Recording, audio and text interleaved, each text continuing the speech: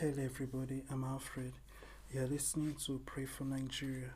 Today is the 30th of June 2021. Let us pray. In Jesus' name.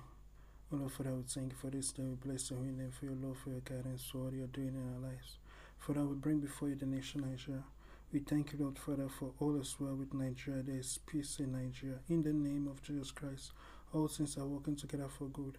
I pray, Lord Father, for the safety of Nigeria.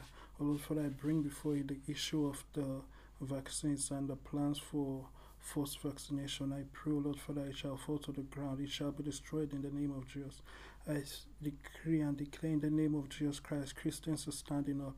And those on the piece of land called Nigeria are rising up and standing for their right. They are fighting for their rights in the name of Jesus Christ. The military works with them. The different arms of government cooperate in the name of Jesus Christ.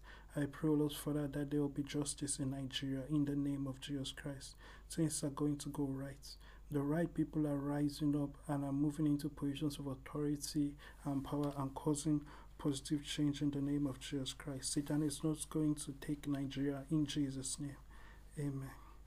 Thank you for joining me with that prayer. Remember to visit alfred.vip and never forget, may not always to pray and not to faint.